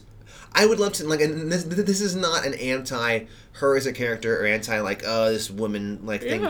But, like, I would love to know if there are, like, Reba apologists out there. Not Reba herself, because, like, I think she does her character herself, like, I get what her point of view is. And I had nothing but sympathy for her as a character. But from a story perspective, please tell us what more gets fleshed out in the books. Because, like... The way it's written here, this is a thankless role for this actress. Pretty much. You meet him, you have connection, he pulls away, like, you're just there to serve his to be a foil and to get him to have some conflict, and then he, like, Kylo Ren-esque kills Han Solo, spoiler alert. No, but I can become, great. Yeah, great. Like, exactly. That was what your purpose was for? Like, I know. You had no real I guess she had some agency because she, like, I don't know, but, like... I don't know. So I guess, like, the qualm is with the writers of this character. No, really. That's something, like, I think the character is great, and I have nothing... She does a great job. She does a great job acting in it. Yeah. But it's just, it's a tough role. And really nothing else about her. No. And it's not about her. It's not about her, right? Exactly. But like, you would kind of hope that if this is like we know so much about, I don't know, other like love interests in the past. I feel like, but well, that's the flaw with the second half of season 3. Is just like, it's cramming this whole storyline in, which I know people have said to us before, and were they not going to cancel? Like, this should be a whole season. Yes, it should have been a whole Red Dragon. At least a season. Yeah. And it's like, let's cram it in. Yeah. So, like, that's a tough thing to episodes. Work your way through. You're like, oh, okay, now we're here, now we're here. That's for sure. So then he's calling from Henry's office on the computer. Yes. And I love Jack. Jack looks so silly. Like, Alana does the thing that everyone does in movies, where she's like one headphone holding it up, like a DJ or something. Yeah, or like everyone does that in movies, where they're like tapping the phone, they just hold one headphone up to their ear. Jack just like got the whole is like headset he has on. them both on, and But it's just I like love this the silly look that he's giving Hannibal the whole time. Like, it's basically like, don't fuck this up. Like, you know, like, okay, he's leading you down a path. Like, he's trying to like wordlessly transmit knowledge to him. And so they're chatting, and right, this is the Gollum situation. Rip him and rip him. How easily she would tear. Or something Yes, thank you. That was the line. He turns his back, and then the but I like rip him and rip him. Rip him and rip it and rip it. He might as well have rip said him that. and rip him. And then Hannibal's just like, they're listening. It like almost played like a comedy bit. Yes, like how quickly he said it and then hung up and just like walked away. And Jack's face was like, "Motherfucker! I thought I could trust you, psychopathic murder man." I'm like, okay, well, Jack, that was your fault, you big dum dum. Jack looks so pissed the next Jack scene when so Z and P are checking out the office and like, hey, tap the phones, but in a blah blah blah blah blah kind of way. Yeah. And Jack's like, fucking shit. They're listening. Click. It made me laugh. I don't know why. And then she takes the shit, and then I wrote, take his shitter. I wonder what he'll shit in. A bucket? The floor? I don't know. Yeah. Right. But yeah, they've got him up on that dolly with the mask on, wrapped up in the... I want to see a scene where they get him in that. Because we've never seen something like that. They're like, we know that he gets in that, so he can't kill them, whatever. Sure. But I wonder if it's like, is this like 4 beefy orderlies come in, and they're like, Dr. Lecter, we're doing this right now, and like, you put up a fight that was hard, like... Exactly. We will overpower you. Someone probably is trained with like a taser on him or something probably just in case. The whole time, like, I guess. Like, a million different redundancies to like, make sure. Yeah. And then I sort of blacked out for like the last like 5 minutes. I blacked out the whole episode. Okay, then I wrote baseball? Yeah, what was what the fuck was that? I don't know, because then it cuts to Molly in the hospital. It's like da-da-da-da-da, and then like no, like cuts to Molly in the hospital, and I was like, is she watching baseball in the background? No, it's the winter. There's no baseball. It's just like the Caribbean League baseball. And so she's like, yo, your ex almost killed my son. Yeah. Yes. She's like, I almost died. My son almost died. Like, what? It's happening. And well, then she's like, I love her. She's like, I sent you to do this. You're obviously a changed man, but like, you know, she's getting really upset. And I also wrote, she's getting really upset, and her heartbeat monitor hasn't changed 1 beat per minute. It's a nice. She's in good shape. She's 70. Stone cold. She's got a nice little resting heart rate. It's 70 beats per minute. Low resting heart rate. I wonder if it's the meds that are kind of keeping it down. Yeah, she's on special ops. Yes, exactly. A lot of Yeah. She's on a lot of Xanny. To quote Billie Eilish, I don't really care for her. I don't know. It's too slow and low. Take her or leave her. It's too slow and low. I want something that I can like, boom, this is the rhythm of the... That's what I want. Billie Eilish covers the Night of the Roxbury soundtrack. Yes. Okay. Yes. All right. Billie, I know you're listening. Now that's intriguing. Yes, Billie. She's a friend of the show. Listen up. up. Yeah, we actually did have her on once, but we had to cut all her scenes. We did. It didn't record. Yeah. Yeah. Yeah, it was difficult. Her nails were too long, and they actually broke the microphone. Yeah, exactly. So we had to just start over. We did. Sorry. It was a great content, though, and a nice 2-hour-long talk. It was good, yeah. We'll release it behind our Patreon wall. Yeah, you're right. It's behind the paywall. You're going to love it. But I wrote, she's getting really upset, and her heartbeat hasn't changed one bit. Have you seen Ad Astra, Brad Pitt space movie? Okay. Sad man in space. Basically, it's not worth a watch, but because like basically his like main personality trait is that he always has a really low resting heart rate. Oh god. Like everyone's always like, we heard about you. That's like Will Smith your heart's always After at Earth. 47 beats a minute or something like that. God. And so like the whole thing's about how like cool he is like in all situations or something like that. Whatever. It wasn't great. I also I feel terrible for them. Like, this is a shitty situation. Like, they're good people and they have a good relationship, and it's just shitty. Yeah, it sucks. But, you know, Crazy Ex will do as a Crazy Crazy Ex like your will crazy do. ex will do. I wish that when he visits this, I wish that when he visits Hannibal's office, Hannibal's cell, that it was just like covered in shit and bit. God. Because in a toilet, and like I know that would never happen because Hannibal isn't like Miggs, like he's like some he's grosso. Right. He isn't a grosso. Yeah. But like I was like I was like, okay, his toilet's gone. Like he's gotta take his shit. Is he like now because in the toilet? He's like, no, that would be obscene. I can like psycho straight like bottle it up and like never have to void for like weeks on end. Right. Or like only when like the scheduled time, like. Yeah. How. I guess it's like someone comes in with a bucket and he shits, and they take it away, and that's like the indignity. This is your one chance to shit a day. Yeah. Like, do it or don't. Yeah. But I was just kind of like, God.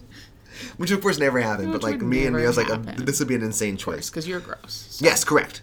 The essence of the worst of the human spirit is not found in the crazy sons of bitches. Ugliness is found in the faces of the crowd. Okay. Because Will's like, this is a crazy son of a bitch. Yes. And Hannibal's like, the essence of the worst human spirit not found in the crazy sons of bitches. Okay, ugliness is found in the face of the crowd. So right, like every man has ugliness the mob, in him. Like mob mentality, like true ugliness, and the worst of us comes from just the sense of the crowd and the mob. Exactly. Okay. I mean, yes, but also. I guess he's like saying this guy's a lunatic is not going to get you anywhere. Sure, it's not like the one bad apple like argument. Kind of, yes. Sort of. Yeah. I love how matter-of-factly Hannibal is just confessing what he did with the dragon. He's like, "Yep, I told him to kill your family." Yeah. Yep. I mean, again with how's the wife, by the way? With Alana and stuff. I mean, he's like, "Listen, no one like if you were to ask, I'll just tell you. Like, how's the wife? I'm not gonna lie. Like, yeah, sure. I told him to do that." He's a changed man now that he's behind the bars, shitting in a bucket. Yeah, before the dragon, our shy boy wouldn't have done any of this. Shy boy. The great red dragon is freedom. He gets to change. He didn't murder them. He changed them. Don't you want to change, Will? Credits. Yeah. And I was like, what? Right, exactly. I was just so surprised by that. I couldn't even process the last two lines there. What does the word changeling mean? All this time I like he changes them. I'm like, isn't changing a shitty movie with Angelina Jolie and like a changeling is like a... I think so, Changeling. Yeah, it was a Clint Eastwood movie with Angelina Jolie. No thanks. Oh, Clint Eastwood. I'm okay. No thanks. A child believed to have been secretly substituted by fairies for the parent's real child in infancy. A changeling.